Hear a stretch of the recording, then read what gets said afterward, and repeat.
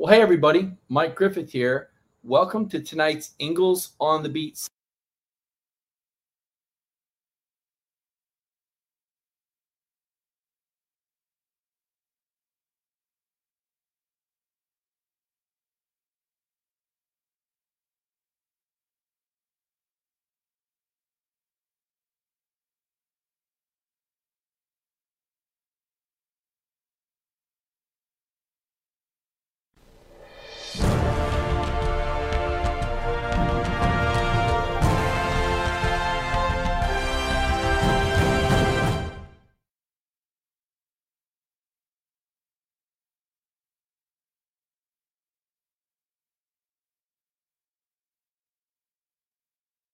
Tonight's Ingles on the Beat segment.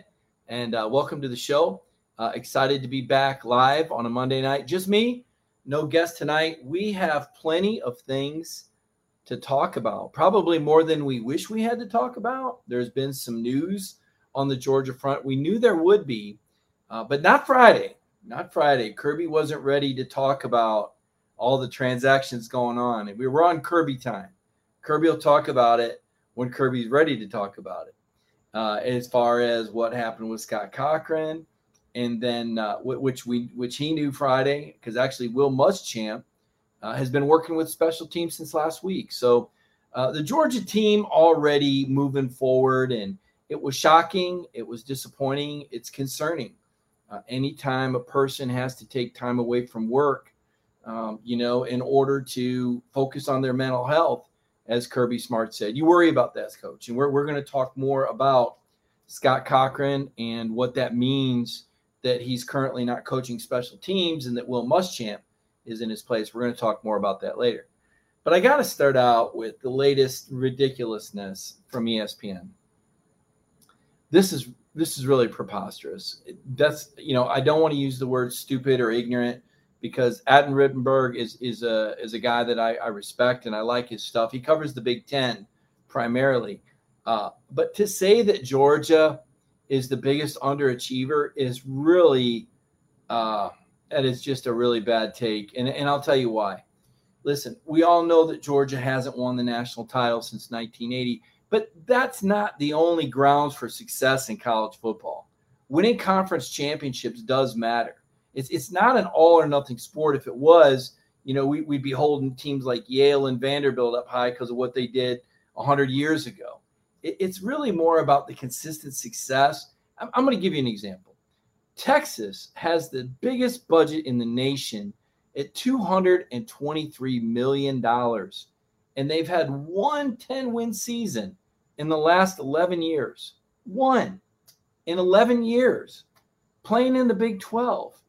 And if you were to look at Texas' record against Big 12 teams over the last 11 years, it's sixth. Texas is sixth in the Big 12 in 11 years. Now, folks, that is underachieving. How about Michigan? They have not played in the Big Ten championship game in the 10-year history of that game. You would think that just by accident, and again, Michigan, a program that's in the top, I believe, 4 in budgets, right? Texas, A&M, Ohio State, Michigan. Now Georgia with 4 straight top 10 finishes, come on. Trying to say that's underachieving, that's kind of ridiculous.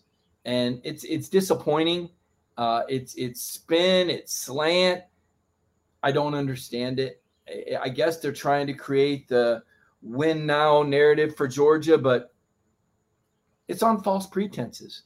Look, this program is succeeding in a big way. It's a national championship contender year in and year out. Georgia's in the hunt. And to me, that's the definition of success, right? You want that perennial playoff team. You want that perennial team that in any year could win a national title. Michigan and Texas aren't even sniffing it. So to me, those are two programs. I would put Texas as the biggest underachiever right now. I'm not looking at the last 40 years. That's stupid because college football has changed so much in the last 40 years. If you want to look at the BCS era, to me, you could look at 98 and maybe hit the reset at 2014, because now we're in the college football era. Now if you want to say that Georgia should have made the college football playoff more than once, I'd agree with you. But I would also point to the college football playoff selection committee as playing a role in that, because it's not absolute. And as Kirby said, when Georgia missed it narrowly in 2018, they're going to change the rules every year. They're going to change what matters every year, and you're not going to know what it is. And that horse has been beat a lot, but only because it needs to be, only until it changes. Because anytime you put human beings in there, they're going to do what's in their own best interest. So the fact that someone wrote that from ESPN, I thought was ridiculous. I wouldn't have even written it because it was that ridiculous and that stupid. I found it on, what happened between 1980 and 2000. That's a whole nother area of football. To me, it's what have you done for me lately? I'd look in a 10-year window max, because I think college football has changed that much. Rules changes, certainly now with NIL, college football playoff versus BCS. I don't get that. And I feel bad that Georgia fans had to read that drivel, that they're being brainwashed into, you shouldn't feel good about it's what a bunch of garbage. Maybe people should look into their own backyards and look in the Big Ten, where Michigan hasn't done anything, despite paying Jim Harbaugh, $7-8 million a year? How long has he been there? 7 years? He still hasn't won his own division? That's pathetic. Michigan's got resources. That's a global institution. They've had facilities. Georgia's been playing catch up with facilities. They're just now getting their football building, right?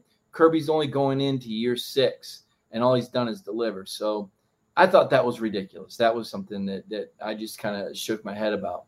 Let's talk about Warren Ericson. I got the news last night about 6 o'clock. Someone mentioned that Warren had hurt his hand.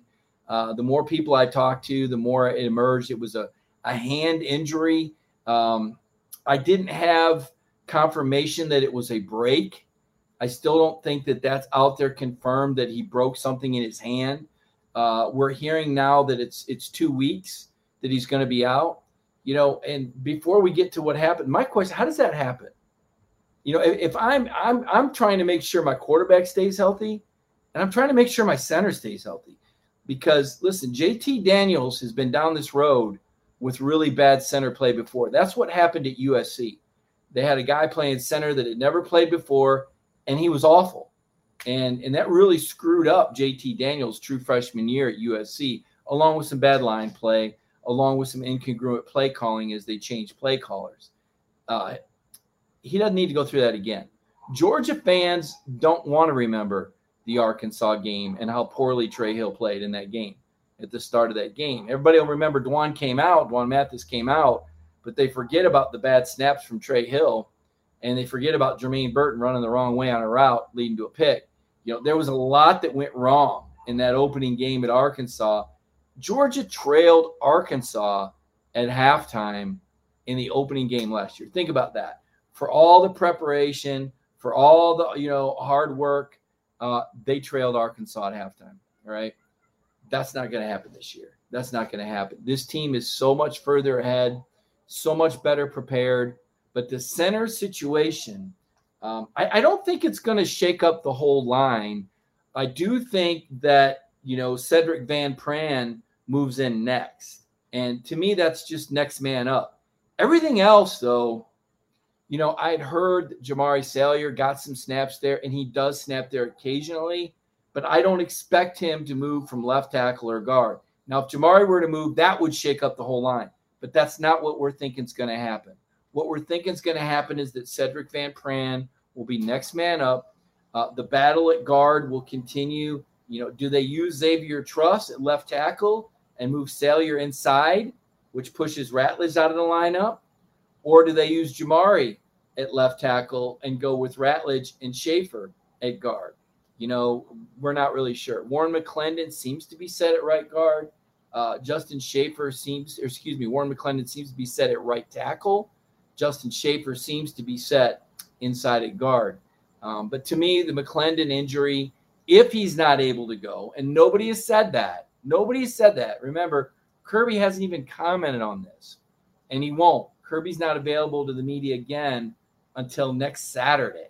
So tomorrow we'll talk with Dan Lanning, and then I think we get Monken later in the week. But then Kirby will talk Saturday, and by then the whole Warren Erickson thing will be old news, and he'll tell you, oh, that's old news, guys. We expect him back this week or something to that effect. It won't really be a big news story, I don't think. I think right now it looks like Cedric Van Pran is next man up. I don't think, based on how Van Pran performed in the spring, I don't think this is a game changer for Clemson. Even if Van Pran goes instead of Erickson, JT calls a lot of stuff at the line. Yes, the center identifies the Mike linebacker and everybody works off that. But JT flies the jet from the line, and I think this is a Georgia team that'll be very prepared. I really do. I'm not really sure about the running back position. I did want to talk about that. Kirby sent out James Cook last week to talk to the media, and we try to read between the lines when Kirby sends this guy. Like, why is he sending this guy? I think James Cook is going to be a big factor in that opening game against Clemson, because if there's one thing that you absolutely have to do if you're Georgia in that football game, it's emerge with JT Daniels upright and healthy. You have to keep him healthy. You have to keep Clemson off of your quarterback. They tied for the nation's lead with Pitt last year for the most number of sacks. I believe they had 45. So this is a team that's going to get after you, one, by their nature, but two, the game plan against JT Daniels is to bring pressure. Because if you sit back, JT can pick you apart. He has the accuracy and he has the acumen to know where the receivers are going to get open and when they're going to get open. So the plan, if you looked at last year, when teams played JT, they brought heat. I don't think that's going to change. So Georgia has to have an answer. And the answer is to get rid of the ball quickly or to run the ball effectively. Now, we're not really sure how effective Georgia's going to be able to run the ball against this Clemson front. It's one of the best in college football. And the offensive line, as we've talked about, is still not really settled. It certainly isn't the Great Wall, but I think they're a good line, but they couldn't dictate the run against Florida last year. They couldn't dictate the run against Cincinnati. I don't think they're going to just line up and go downhill at Clemson. I think they're going to have to throw to set up the run. And you got to do that you got to keep your quarterback clean. So that means a lot of dump offs, a lot of quick passes. I think the game is going to look a lot like the G-Day game did. Remember all those dump off passes JT had to the backs? And he said, if you're going to take him away downfield, he'll do that all day. If he can get James Cook in the open field on a 2 or 3 yard swing downfield, and James is isolated with a linebacker or safety in the open field, Georgia will do that all day. They'll make a living off of it.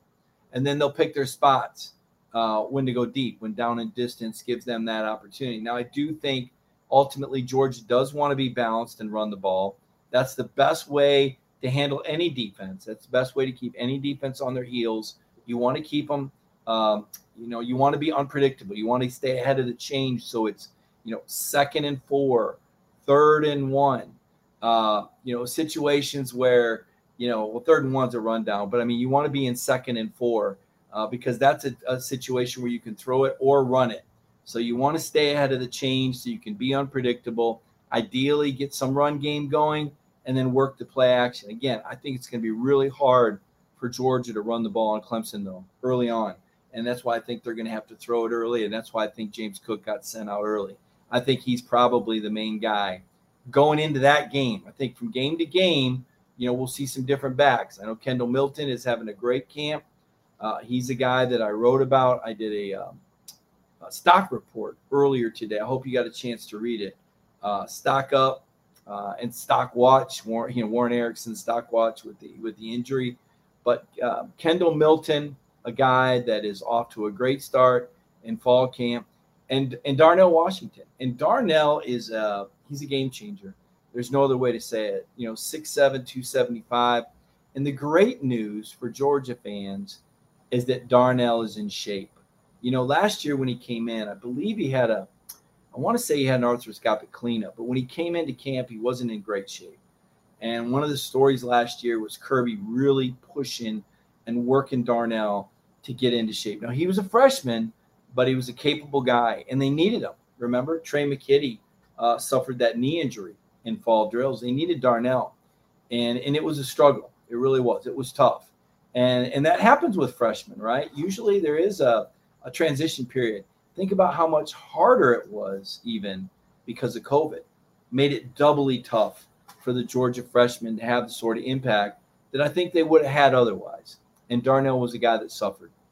He's not suffering now. Now he looks like a game changer. And it always kind of interests me. I can always tell how closely someone is following Georgia football by the questions they ask me when I do the radio shows around the country. Eric Gilbert. No. Let's talk about Darnell Washington. Now, Eric Gilbert is a guy that will emerge. Eric Gilbert is a guy who will get his targets and will be a player. But he's a guy that right now is learning the offense, and can't stress enough. I think people think this is a video game, and freshmen come in or new players come in and they have a rating and you plug them in and they play. That's not how it works in real life. In real life, you plug them in and they get better from week to week to week as they learn the offense, as the quarterback gets comfortable with them, as they get comfortable with their route concepts and they get the timing. That's how real life works. Eric Gilbert is a guy who will continue to emerge as the season progresses. I don't think we're going to see Eric Gilbert catching 10 balls in the first game or even targeted that much. Again, I think there's going to be a lot of short passes. I think the tight ends will be big in this game. I think the running backs will be big in this game. I think Kearis Jackson, if he gets healthy, right? We were a little surprised Friday when Kirby told us that Kearis Jackson wasn't cleared yet. I thought Kearis, after missing 4 or 5 weeks in the summer, Kirby told us, on account of a arthroscopic knee procedure, I thought he'd be ready to go. It could be that because Kearis knows the scheme so well and has had so much work with JT, they might be working Arian Smith in there, because Arian is a guy that needs extra work. Clearly, the fastest guy on the team, no bones about it, ran a 4.21 or a 4.23 on their combine day. But he missed spring, much of spring, I should say, because he ran track. So Arian Smith is a guy they're playing catch-up on. He's a weapon. I think they're going to use him in the slot along with Kearis. I think Burton plays outside at the Y. No, excuse me, at the Z. And I think at the X, that's where you're going to have Eric Gilbert, Marcus Rosemy-Jacksaint, and Adonai Mitchell. Adonai Mitchell is in the mix at the X. He's a guy that can really stretch the field. None of them are George Pickens, so let's just get that out of the way. But Gilbert's a big target. Jacksaint is a great route runner, great hands. And Adonai Mitchell is a guy that can really fly and stretch the field. So you've got some different sorts of weapons. And I'm not sure if you saw the quote Friday, but I did, and I wrote about it. I wrote a whole story about it, about Kirby Smart saying that the Georgia offense is closing the gap when we compare them to Alabama last year, LSU 2 years ago. Now, Kirby pointed out correctly that Alabama had 4 first-round draft picks at receiver over those 2 years, right? You remember that. Ruggs, Waddle, Devontae Smith, and I'm forgetting the last one. It was 2 years ago. They've had 4 guys that were drafted in the first round. LSU had 2 first-round picks, and Joe Burrow, by the way, and Clyde Edwards-Helaire, a first-round back. Alabama also had a first-round back. Kirby said, I don't know if we have 4 first-rounders in our receiving core, but he thinks they're good. I would agree. There's not 4 first-rounders in the receiving core. I've said that over and over. It's not the Alabama receiving core. It's not the LSU receiving core, but it's still pretty doggone good. And we've heard JT Daniels talk about that and talk about just how good it is. Let's see here. I'm looking to see if we've got some comments. Appreciate you guys joining me here tonight. Let's see here. What is this on my screen? Still working on this. Still working to get this thing down here. Yeah, so let's dig in now about the Scott Cochran situation.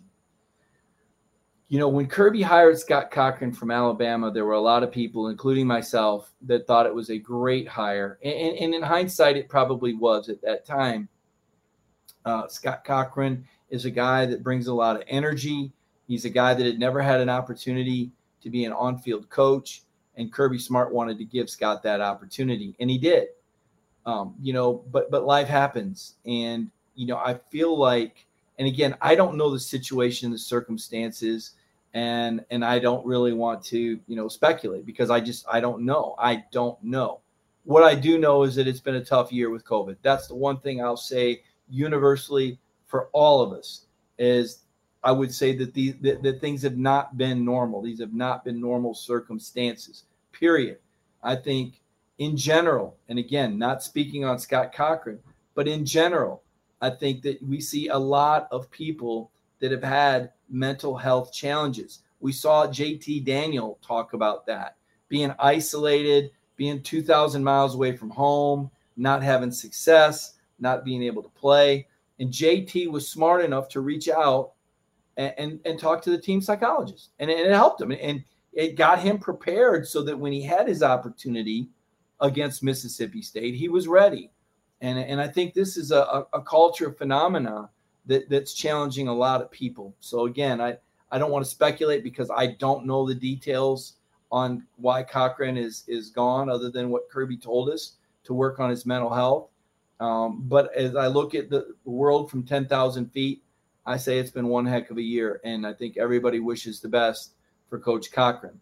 Now, Georgia is in incredible position to handle this. The momentum will not stop. It's no disrespect to Scott Cochran, but it is respect to Kirby Smart and the way he's built this program. This program is built to sustain. And I said it this morning. Football, by its very nature, is a sport of resiliency. As somebody that played it myself and loved being a running back, you get knocked down, you get back up and run to the huddle, right? That was the fun of it. Every time you touched the ball, you knew there's a pretty good chance you're going to get knocked down. That's part of it. You're testing yourself against the resiliency. Many of you played the game, played other positions. There's going to be contact. You're going to get knocked down. You're definitely not going to win every battle. And part of football is having the toughness and the gumption to be able to respond and bounce back. And that's what this Georgia football team is built to do. Now, that said, you got to remember Kirby hired the special teams coach from Louisiana in February. Robbie Drisher, I think his name is. And Robbie was a national special teams coordinator of the year at Oklahoma State in 2014 and at Toledo. So Kirby's kind of got an ace up his sleeve. So he had this coach on his staff already, who had some great concepts that he was bringing as an analyst role. And he's still there. And then you talk about Will Muschamp. And, Will is a guy, I got to tell you, I've heard nothing but great things. I see so many fans and I just shake my head, on Facebook or social media. Like, oh yeah, he yells at people. And look, you don't know what you're talking about. All right. Don't confuse Will Muschamp's sideline demeanor at South Carolina with the role he plays at Georgia, because it's different, right? When you're the head coach, you've got to bring the juice on the sideline. You have to. When you're an assistant or an analyst, it's a completely different role. And Will knows how to be a great coordinator. Will knows how to be a great assistant coach, right? Because he's been the head coach. So he knows what it takes to be a great employee. And he's been a great employee. Everybody that I talk to tells me that Will is one of the most popular people in the building. Coaches love him. Players love him. He's done knockout work, working with these DBs off the field, granted. But you think about what Kirby had on his hands with, 7 DBs vacating? Well, you had 5 guys go to the NFL, right? Webb, LeCount, Stokes, Campbell, and then DJ Daniels. So you had 5 guys that are in the NFL out of that secondary. Then you had Tyreek Stevenson transfer away, and you had Major Burns transfer away.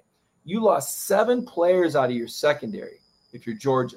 Now, you plugged in Darian Kendrick from Clemson and Tyke Smith from West Virginia, but still, you're -5 on the experience scale. Kirby had a massive, massive project on his hands when the draft and Stokes and some of those guys went early.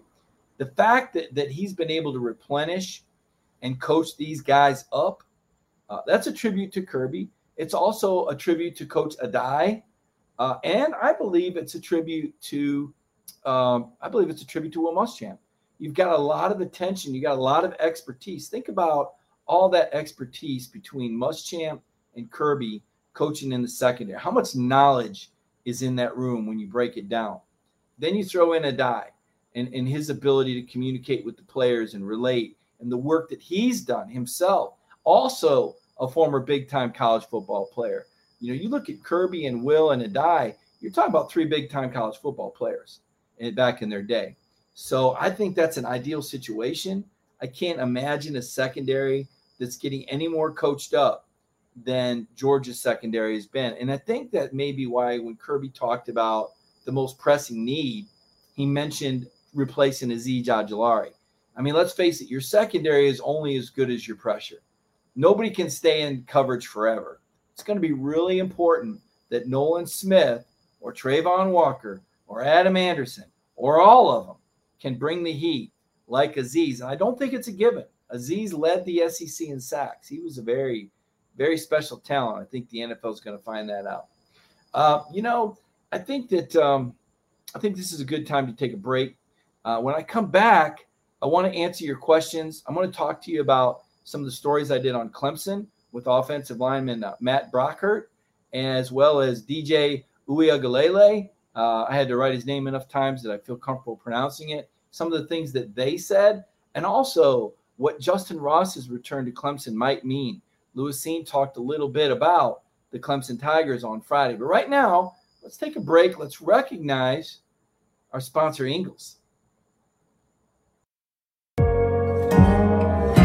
It's in our hearts to feel for real. There's been ups and downs, turnarounds, good days and some bad. But we stand together for worse and for better. We'll always have your back. With open arms, heart to heart, hand in hand. Community strong.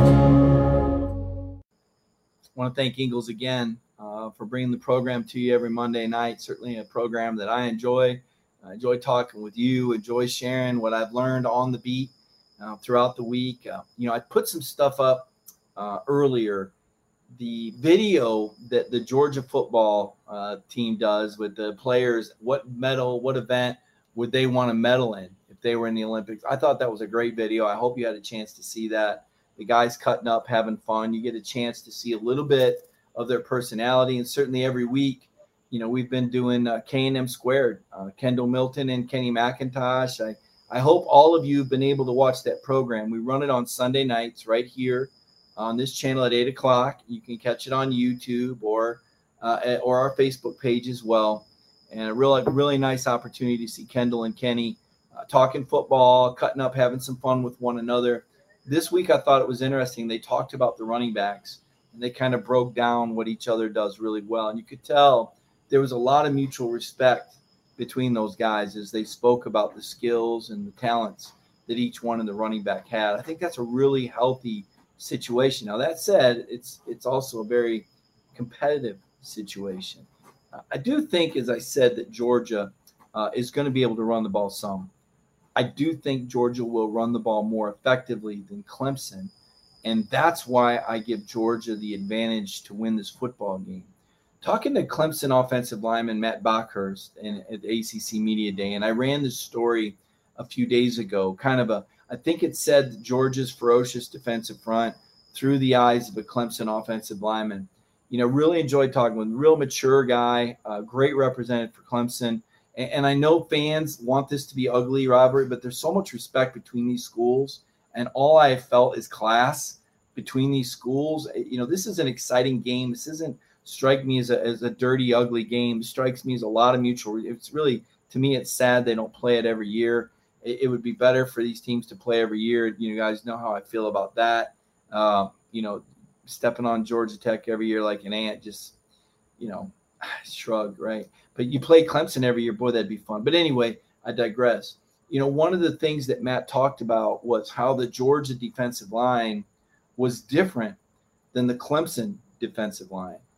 They're both really good, and certainly, as I said earlier in the program, Clemson tied for the nation's lead with 45 sacks with Pitt. Pitt averaged more per game, but still the volume of sacks that Clemson had, very impressive. And Matt said Georgia was just that much bigger. They're just that much bigger. Jordan Davis, Devontae Wyatt, Jalen Carter. I mean, those are some grown men in there at defensive tackle. That is going to be really tough. And especially when you consider this about Clemson.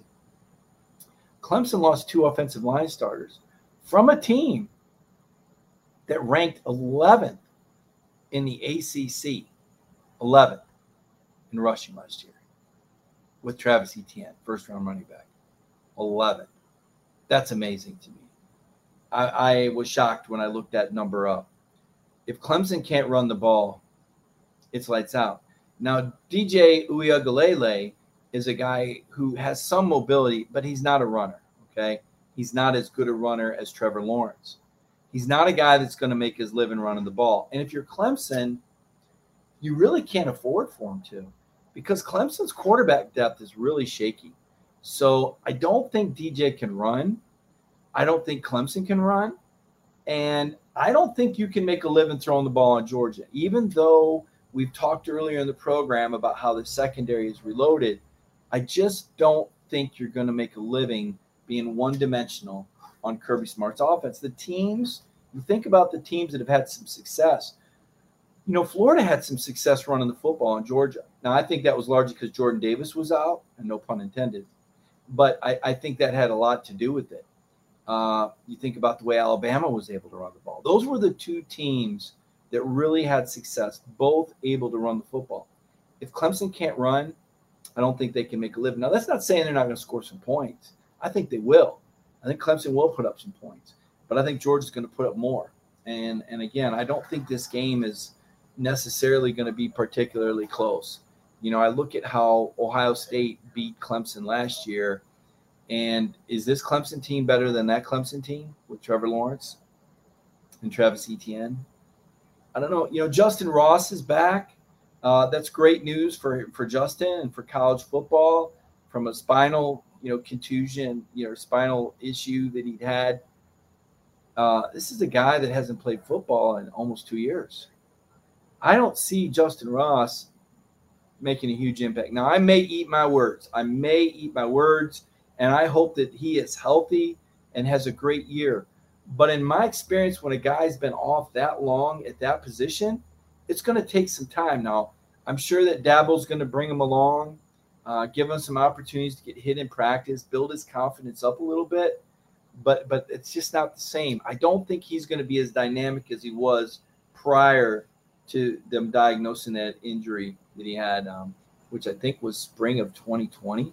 So, again, this is a guy that's been on the shelf for a minute.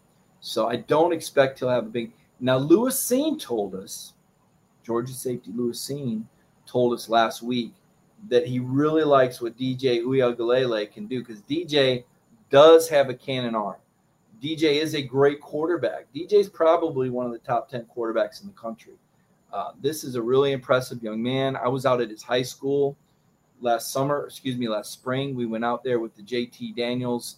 When JT went out west, I went out west. I wasn't able to track JT and the guys down, but I was able to talk to all the high school coaches that, both sides. Modern day, I talked to JT's offensive coordinator, defensive coordinator, head coach. You saw that. You saw Coach Rollinson's show right here on our Monday night. And then I talked to, in Cloverdale, California, at St. John's Bosco, where DJ went. And I talked to that head coach and that defensive coordinator. I talked to that defensive coordinator about playing JT because he played him 3 times. And he had a book on him. And he visits Georgia. He visited Georgia this summer. And he visits Alabama. And he visits Clemson. And he kind of gave me some insight into how these defenses are similar and how they're different in different ways. But I digress. What the St. John's Bosco coach told me about DJ is that he's never seen anybody that works so hard to be good. DJ didn't go to the opening because he wanted to practice with his high school team. This is a very unselfish, team-oriented guy. Okay, legends start with the kind of attitude that DJ Uiagalelei has. So you're going up against a guy that's all in, that's beloved and respected by his teammates, 6'5", 250. He is a big guy. Even if you get to him, you got to get him down. Cannon for an arm. But he's 0-2 against JT Daniels, right? JT beat him twice. And you have to wonder if that plays into DJ's psyche a little bit. Going up against DJ, for all the other distractions and all the other things going on, he's going up against the quarterback that he could not beat in high school. Those high school rivalries can be funny like that. And I'm not saying that's going to determine the game. I don't think it will. But I absolutely think that that's going to be on DJ's mind. I asked him about that in Charlotte. You can see the response and the story I did. DJ gave a great interview. I think if you play the video, you'll really enjoy watching DJ Uiagalelei. I think you'll get a feel for the kind of guy he is. Big Cinco, is he's got the necklace that says Big Cinco. He's a cool kid. And his dad, Big Dave, remember that night we did that story? I remember it. I wrote it from the stairwell under the stairs in my house because I thought there might be a tornado or something through here. Big Dave came through Georgia and was on campus, and there was a picture, and there's DJ's dad with his arm around Kirby Smart. And, man, the Clemson fans just lost it. They were so upset that DJ's dad was on campus posing for a picture with Kirby. But DJ's little brother is a defensive end, and he was being recruited, right, by Clemson, Alabama, and Georgia. And Dave was here. Dave, his dad's name, Big Dave, they call him. Big Dave did say he told the Georgia staff he wanted to apologize in advance for what was going to happen on September the 4th, which was just Big Dave being Big Dave, having some fun. Again, I think this Clemson game is so much fun. It's so great. The only way it'd be better if it was a home and home and the team stadiums. You know, I'm such a proponent for that, for these college towns. You know, you think about Clemson and Athens and how much they rely on those home games for their commerce. I mean, the whole economy rotates around the schools. They need that money. They really do. It really plays into the infrastructure, the school system, what they're able to pay the social servants, just really big. And that's why, you know, I think eventually Georgia, when Florida play home and home, so many of these guys want to play at the Swamp. You know, Greg Sankey the other day, and I'll kind of go in this direction now. I've talked a little bit about Texas, Oklahoma, but I was looking at a Greg Sankey interview. First of all, I got a lot of respect for Greg Sankey. I do. I have the utmost respect for Greg Sankey. I mean, I think he's the smartest guy in the room, and I think that Greg Sankey is the eventual, for all intents and purposes, college football commissioner. I do. Even if he's running the SEC, he might as well be the commissioner of college football because so many of the things that Greg Sankey and the SEC do trickle down into these other leagues. And I think I made it pretty clear before that I was very disappointed that all this happened so quickly. There didn't seem to be much of a review process. I dare say backdoor deal. I didn't like it, but it's happened. And now I study it more closely.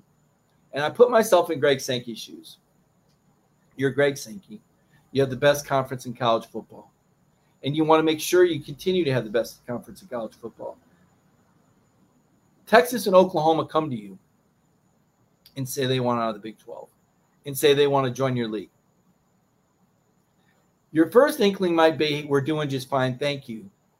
But then you think to yourself, if we don't take them, somebody else will. Somebody else could have been the Big 10. Somebody else could have been the Pac-12. Not to say that would make those leagues better than the SEC, but if somebody's got to take Texas and Oklahoma and you're the SEC and you got first crack, I think you got to take them. Now, that doesn't mean I think it's, there was a whole lot of integrity here up front, transparency with Texas and Oklahoma with their Big 12 brethren. I think they backstabbed them.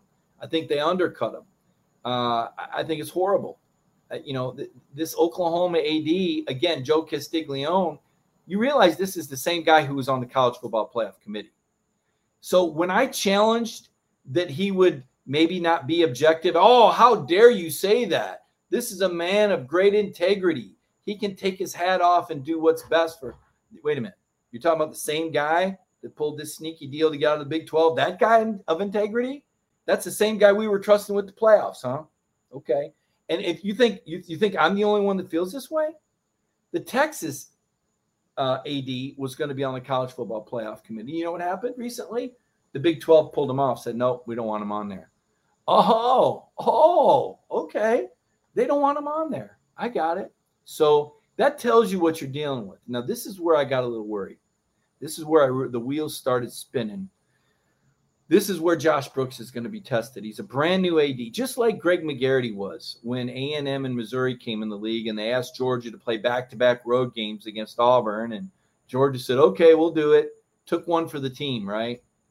I hope Georgia doesn't do that again. I really hope Georgia doesn't do that again.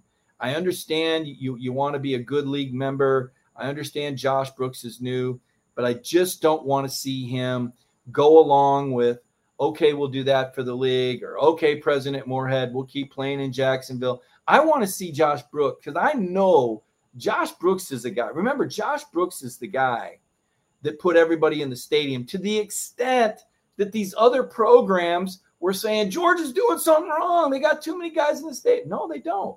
No, they just have an athletic director who applied the Pythagorean theorem to wedge more people in Sanford Stadium than anybody else could have possibly come up with. That's how smart Josh is. Josh is a guy that goes through all the details. I've never seen a more prepared AD when it comes to Q&As and things like that and thinking things through. I mean, this is a job that Josh Brooks has wanted, and now that he's sunk his teeth into it, you just get the feeling that he's not going to let go. You get the feeling that he has the same drive and passion as Kirby Smart. Now, is that enough to take on Moorhead on the Jacksonville game? I don't know. The politics of that. It hasn't been decided as far as I know. We know what the head coach wants. We know what the president wants or has indicated he wants. I don't know where Josh goes with this, right? I mean, Moorhead is his boss. But you know what? Kirby is the guy that he works to empower. So, hopefully Georgia figures that one out soon. But when it comes to dealing with league issues, I hope Josh goes in there and is a bit of a pain. I really do. I don't think doesn't strike me as the guy that wants to always just make friends and go do the easy thing. I think he's going to fight for Georgia. I really think he's going to fight for Georgia. That said, I think the ship has sailed on Alabama and Auburn moving to the East Division. I wouldn't have not believed that on the front end, but when I listened to Commissioner Sankey speak last week and I listened to his talking points, one of his talking points was that they wanted to do something about how often teams see one another for other divisions. And we've heard Kirby talk about that. We heard Kirby talk about that before the LSU game in Baton Rouge. I mean, that was a game Kirby was excited to play. I know how it turned out, but put that aside. Kirby Smart wants fun football games. He wants his players to have experiences playing around the league. And the LSU game in Baton Rouge was an experience. It wasn't a great game. I don't think they liked it when the power went out in their hotel. By the way, the power went out in another team's hotel last year, so I'm starting to think that's not so much of a coincidence. In fact, I didn't think it was a coincidence on game day when it happened to Georgia in 2018. Getting back to the discussion here. Sankey was talking about wanting these teams to play more often. Well, the answer is simple, and that is that you don't have an annual cross-division opponent, right? So Georgia's is Auburn's, and Alabama's is Tennessee, and Florida's LSU. Well, instead of playing that annual opponent, you play two different teams from the West every year, and you play a 9-game schedule. So you have two divisions of 8 teams, and you play your 7 teams in your division and then 2 teams from the West. And every 4 years, you will play 8 different teams.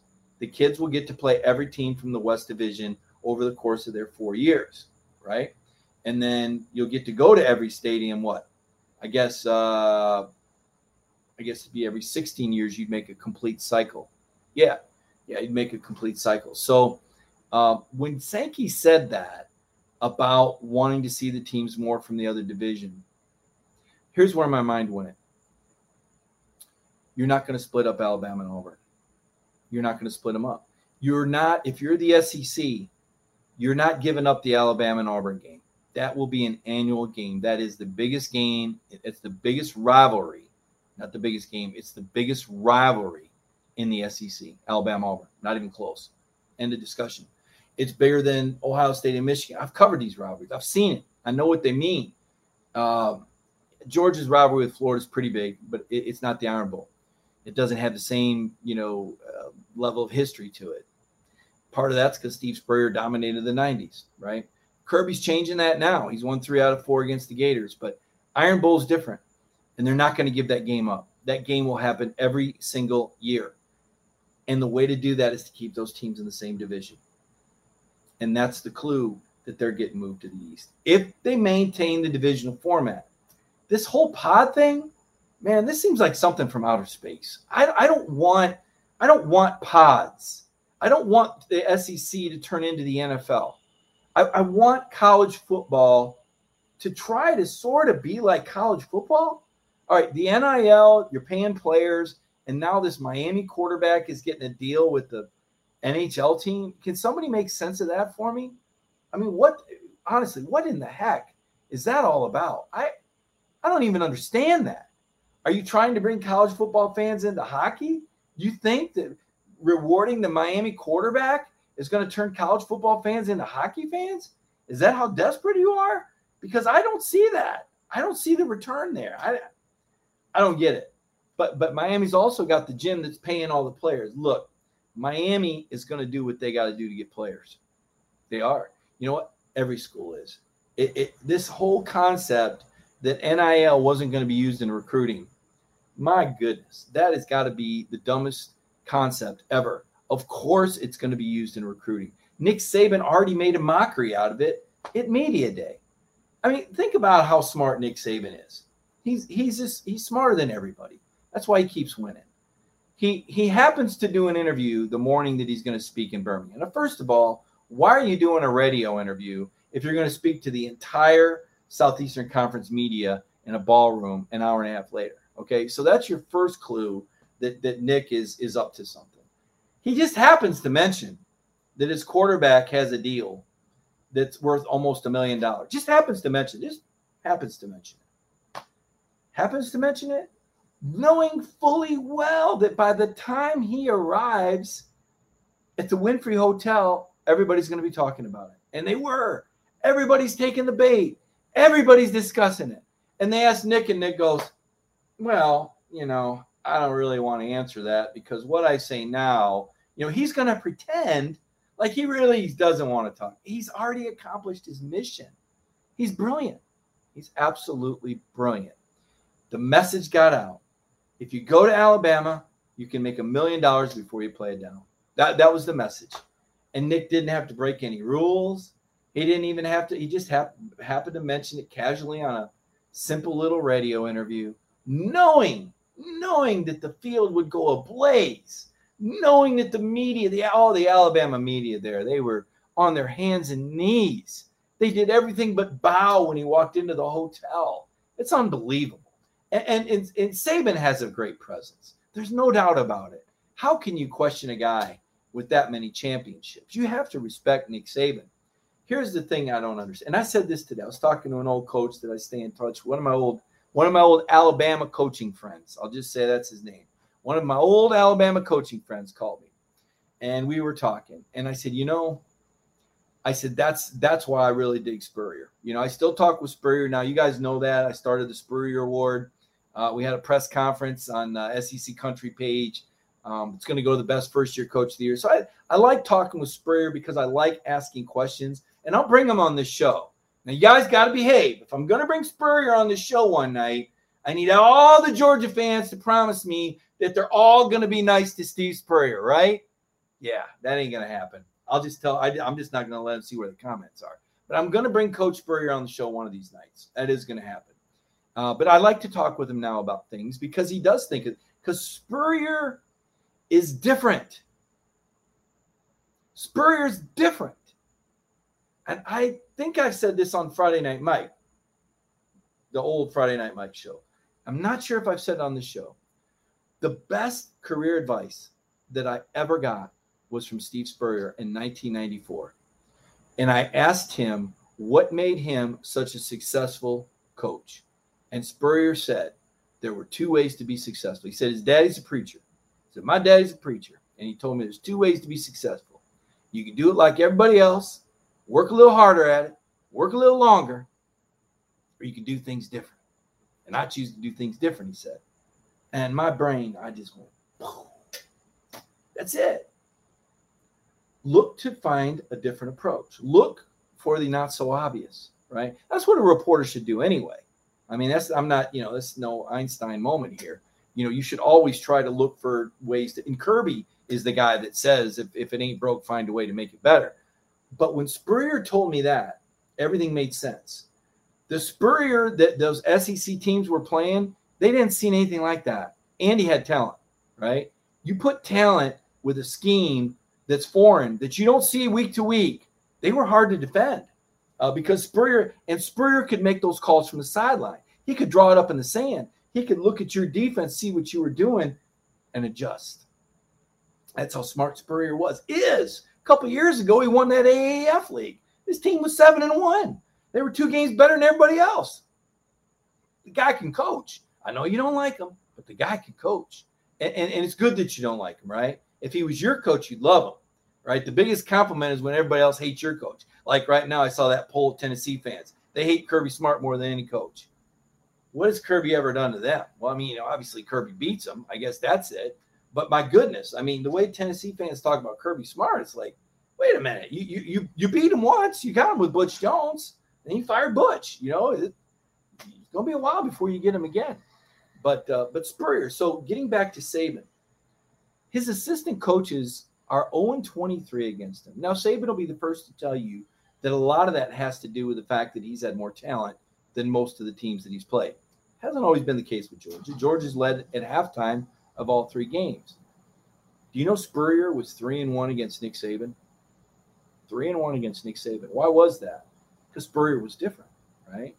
And I think with Todd Monken, now that he has a quarterback that's capable of getting the ball down the field, I think Georgia's different. I think Georgia is going to be different this year. I think Georgia is going to present some matchups that teams don't see anywhere else. Just like I said, start with those tight ends. Start with Brock Bowers and Darnell Washington. You're not going to see many tight ends like that in college football, period. Those are special guys, okay? Then look in your backfield. You got a receiver like Cook. You got a moose like Milton. Kenny with the cutbacks. I mean, Zamir, Chug, blue-collar runner. I mean, and Dejon, you talk to Dejon Edwards. Like I said, I'll tell you guys again, if you didn't watch the KM Squared show last night with Kendall and Kenny, they break down every running back in the room. You're going to want to listen to it. They talk about Dejon in that. They talk about Dejon Edwards. They're going to give you some insight. They also say, this was fun. I said, which Georgia assistant coach would win a cage match? They agreed. They said it was the same guy. It will blow your mind who they said would win a cage match. I also asked them which Georgia coach would be most likely to go on Dancing with the Stars. And they agreed on that one too. And that was pretty fascinating. And you've probably seen enough locker room videos to hazard a pretty good guess. Winding down here, I want to take your questions. I've had some fun thoughts and comments. I am going to take a sip of the green tea.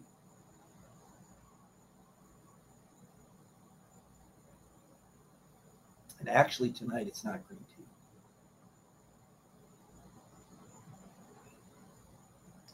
It's not green tea because green tea has caffeine.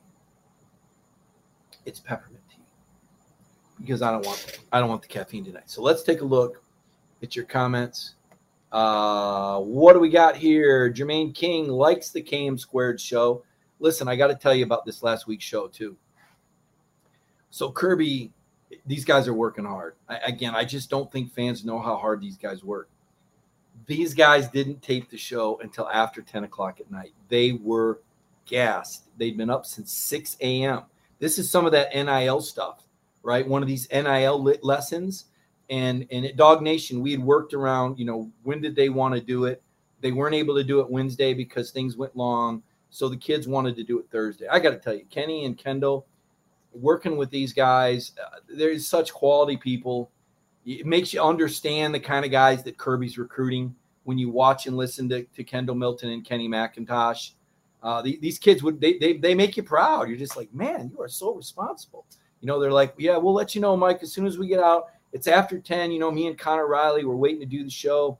These kids, you can tell they're exhausted, man, but they're mission oriented. They're going to get it done. We taped that show at 10 o'clock at night, and those kids came through like a champ. I could not believe the energy they brought and the answers they brought. And it just goes to show the caliber of players and people that Kirby Smart is bringing. It would have been easy for them to just blow it up. We're not going to do it. We're too busy. That's not how Georgia rolls.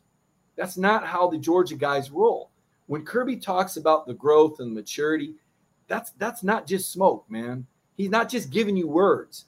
When these guys say they're going to be somewhere and say they're going to do something, they do it. That's a testament to the program, to their coaching, to their parents.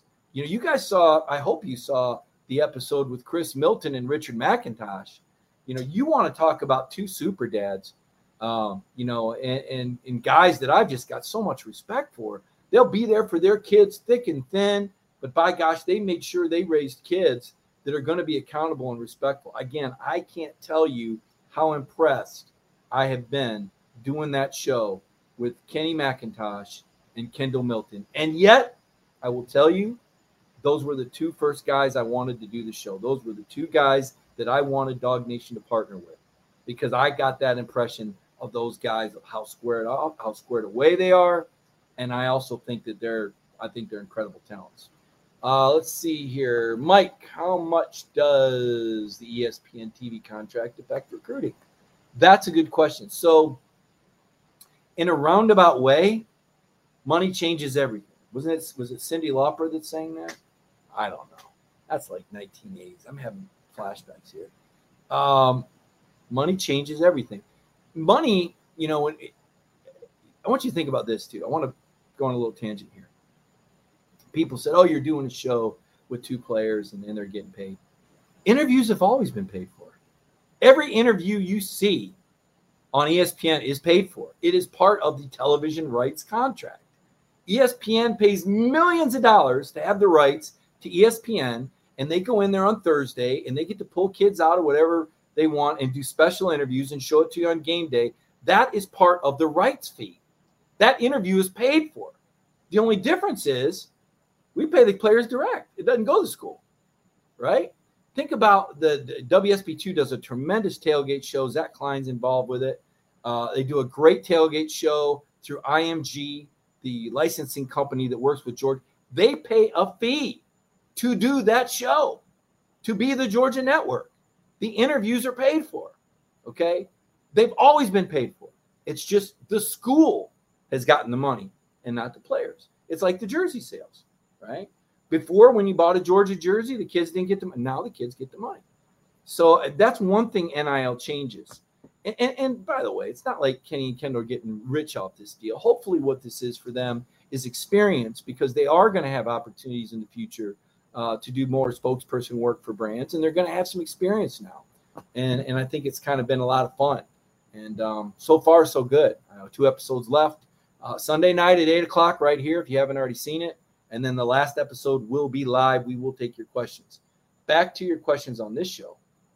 What do we got, guys? Y'all want to know where Mike's fire comes from? That's the U.S. Army Airborne training. Matt, some of it is. Some of it is. One of the things I learned in the military was about motivation. Motivation is the key, right? My buddy Cole Kubelik had one of his Instagram posts. I like those motivational sayings on Instagram. I don't post them myself, but I read other people's. And he said, do I struggle? You bet, but I don't quit. And that's kind of how I feel. Have things been tough? Was COVID tough? Is it tough not going to games, being isolated? You bet it is. Is it hard being a reporter and not having any, access to practices? And is that tough? You bet. It's really hard. But you got to stay motivated and you got to continue to work towards your goals. I'm not telling you guys anything you don't know, but I think it's important sometimes to step back and realize that everybody has a struggle. Even though the people that you wouldn't think have a struggle, they have a struggle, right? I thought, like, that's why when JT came out and said how hard it was for him when he wasn't playing to the point where He talked to the sports psychologist. Listen, JT had a struggle. You don't think about JT Daniels as a guy that struggled in anything. Mr. Freshman of the Year, Mr. Sophomore of the National Player of the Year as a freshman, National Player of the Year as a sophomore, National Player of the Year, National Champion as a junior, plays at USC in what's supposed to be his senior year. You don't think of a guy like that struggling, but he does. He did. He went through it. Everybody goes through it. No doubt about it. So yeah, it's just a matter of maintaining your desire and how bad do you want it, right? As I always say, is the juice worth the squeeze? Why are Georgia fans sleeping on Zamir this year? Like, why? I don't think they're sleeping on Zamir. I think there's just a recognition that a lot of other backs have talent. Zamir White was the only guy that really stayed healthy all year last year. And there's a lot to be said for that. But there were flashes of brilliance from Kendall and Kenny and James and Dejan even. And it's not just Zamir. It's 5 really good running backs. So, I don't think that people are sleeping on Zamir. I think he's a good back. Personally, I don't think he's a great back. I think he's a good back. I don't think that he's going to be a starter in the NFL. I think he's a lot like Elijah Holyfield. I think he's a tremendous character person. I think he's an unbelievably hard worker. I know that he's universally respected. I know that he'll do whatever his coach and his team asks. This is not just lip service, okay? This guy checks all those boxes. He's that dude, okay? And he'll probably make an NFL roster because of it, because he's that guy. You want Zamir White to make it. There's not one person that doesn't want to see Zamir have great success because he's worked so hard to overcome so much. And he's going to keep going for it. He's going to stay motivated. Nobody's going to outwork Zamir. But does he have the vision to be an NFL back? Does he have the power of Kendall Milton? Does he have the pass catching of James Cook? Does he have the cutback ability of Kenny, McIntosh? What does he do great? And maybe this is the year. Now, maybe this is the year. It's 2 years removed for Zamir. Maybe we're going to see some things from Zamir that we haven't seen before. And we'll wait and see. We'll just wait and see. But I can tell you that so far, Kendall Milton has been the best player in the offseason at running back in the spring and in the fall so far, from everything I've heard. That doesn't mean it's going to be like that on game Saturdays. We'll wait and see. A lot of competition back there. This ain't Del McGee's first rodeo. This ain't Del's first rodeo. So let's let it work itself out. But when we talk about the other backs, don't take that as an insult to Zamir, because it's not. Zamir is Zamir. Everybody knows who Zeus is. Had a really nice run on Florida. Florida was, out leveraged. Had a nice alley, and as Mike was saying, he was able to run away. So it'll be interesting. Be very interesting to see what happens at the running back position. You think Zamir is much better than Holyfield? I don't know. I thought Holyfield was a very good back. I thought he caught the ball better than Zamir. Thought he ran with power, versatile. I think they're quite similar, actually. I know this. When they ran the 40 this year at Georgia, James Cook was the fastest at 4.52. So that kind of tells you there's nobody that's a 4.3 or a low 4.4 guy. Remember, Swift was only in the high 4.4s, as fast as he looked. But Swift had that cutback, right? That vision, right? That's something that you see it and you break it, and some guys have it and some guys don't. So we can talk about. We'll have an opportunity. I think all the backs are going to be successful this year because I think Georgia's going to be able to throw the ball, and I think that's going to lead to fewer guys in the box or maybe some more guys blitzing, and Georgia's going to be able to exploit that. So I think you're going to see some big runs from all the backs this year. I think you're going to see a considerable step up in the average yards per carry in the Georgia run game. But it's not going to be because they're going downhill and dictating it like they were trying to do when they had the Great Wall. I don't think that's how this offensive line is going to work. So we talked a lot about running backs. Someone asked the question. I gave you a great answer. I don't know who the number one back is going to be. I think James Cook, again, is going to be big. in the opener because the game plan. I think Clemson's going to come after, and I think Cook is the best receiver out of the backfield. That's my prediction. I could be completely wrong on that. Who knows? Zamir might go for 200 yards. I don't think so, but you never know. We'll just have to wait and see. JT Daniels over under 45 touchdowns. I've said this before. It's not a JT Daniels question. It's a Kirby question, and it's also a defensive question, right? Because what Georgia does on offense is dictated by what the defense gives, okay? I can't say it any more simple than that. When I covered – people always hate when I start a sentence like this. But when I covered Tennessee, 1998 Vols, Peyton Manning had just left, and T. Martin was the new quarterback. He was a junior, but he'd only thrown like 17 career passes. In fact, I think halfway through the year, he was only completing about 50% of his passes, maybe even a little less. But they knew what they were going to do. Tennessee was going to line up, and they were going to run Travis Henry or Jamal Lewis off tackle, and you had to stop it. And when you finally stopped it, T. Martin was going to pull the ball out, and he was going to bootleg. He's either going to keep it or he's going to throw it to his tight end. That's dictating what the defense is doing. That Tennessee team was loaded. They had powerful offensive linemen that played in the NFL. They had talented running backs that went for thousands of yards in the NFL, and they had dynamic receivers that could go downfield and beat you deep. They had NFL tight end. They had all the weapons to dictate. Okay, that's not how college football works by and large now. Now it's a read game, whether we're talking about the RPO, right? The read on the run, whether the quarterback, whether he run pass options, or we're talking about JT Daniels going to the line of scrimmage and reading the defense and saying, okay, this is what they're giving me, or doing the adjustment to move that receiver in 3 more yards, or to pick up that blitz, or to audible to that run, or check down to this pass. He's going to identify what you're doing and take.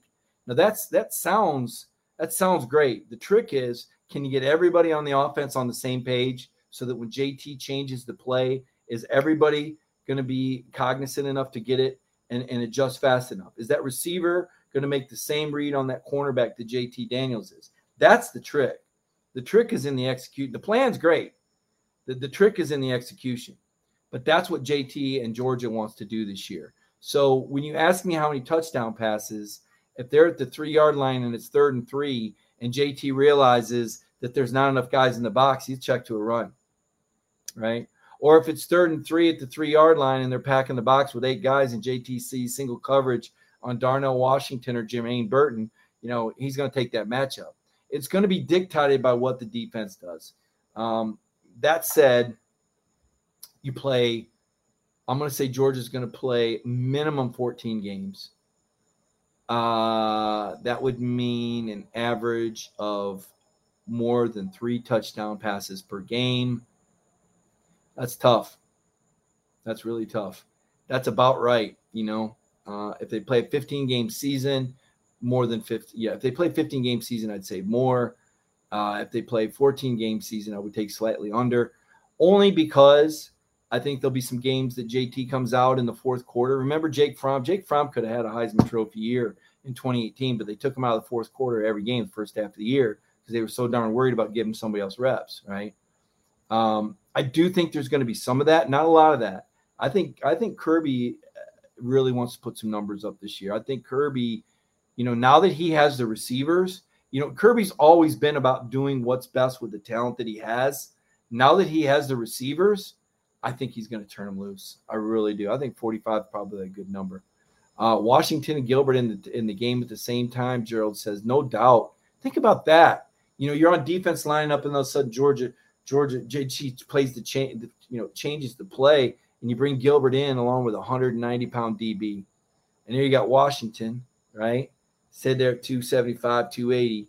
And you got Gilbert there, 240, 245, lined up against these guys that, 30 pounds lighter than them. I mean, think about how dangerous Georgia can be with those formations.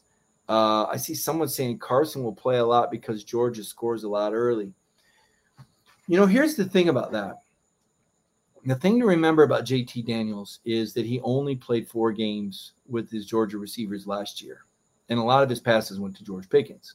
So he doesn't really have a lot of game reps with a lot of these guys. So on the one hand, you go, well, you want to get the second string quarterback ready. Well, hey, you better get the first team quarterback ready. You better get the first team quarterback some game reps.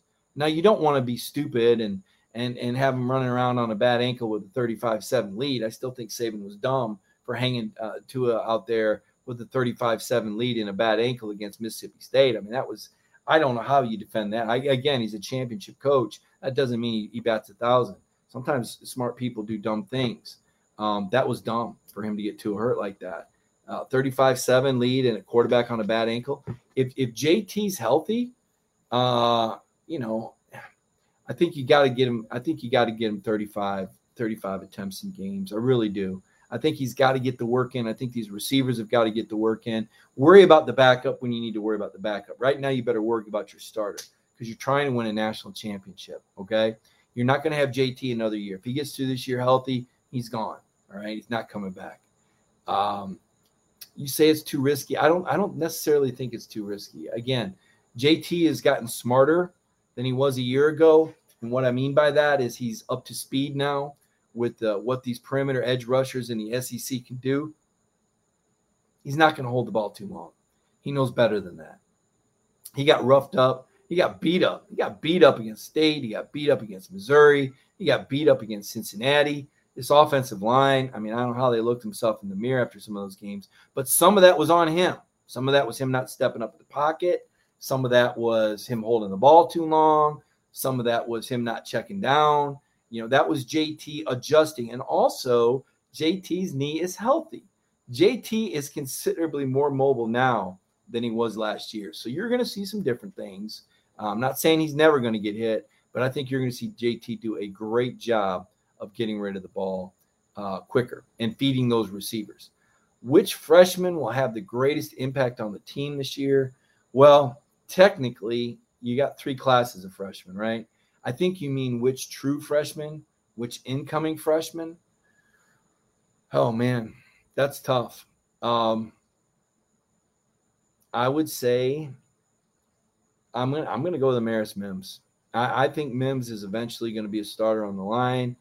I'm hearing so many great things about this kid. He's only a freshman, and I know I talk about the acclimation period, but everything I'm hearing is that this guy's really special. Now, how quickly can he get out there? How quickly can he get reps? It is a process. I think you'll see him worked in as the season goes on.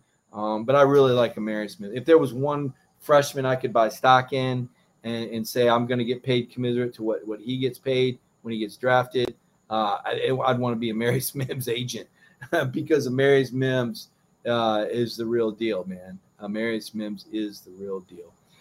Listen, I appreciate doing the show. It seemed like old times tonight, taking questions and sitting out on the porch. And I hope we're all in a better place. I know we're not completely cleared yet. I know that I saw where Ole Miss is at 100% vaccination rate. I saw that Georgia's over 90, I believe. I know this Delta variant is out there. I worry about that. I'm a dad. I've got a daughter who's type 1 diabetic, and she can't get vaccinated right now. And I'm very concerned about her. So I worry about it just like you all do. And, I hope everyone, stays healthy, takes care of themselves, takes care of their families. The great thing about SEC football to me, it's not just the best product in terms of college ball. I tell people this, and until their kid plays here or until they live here, or I spoke with my dad today, for example. Now, my parents are from Illinois. My dad went to a Big Ten school. He's a retired pharmacist. Mom started watching the SEC just because I cover the SEC, right? Now Dad's watching. He said to me today, Mike, we can't wait for the SEC to start. I can't believe my dad's saying this. He's never liked – he didn't care. He doesn't dislike. He never watched the SEC. They're retired. They watch the SEC. They watch Dog Nation. They watch Paul Feinbaum. They enjoy the SEC. Why do they enjoy the SEC? Because it's a community. It's a community. And we all have these discussions. And we've all got our crazy uncle that says things on Twitter and Facebook that he should never say, that he would never say in person, by the way. And you've got these people that seem intent on doing everything they can to poke and rouse. And you just, enough. It's exhausting. But this is part of it. This is like that dog that won't stop barking in your neighborhood, right? That's the SEC.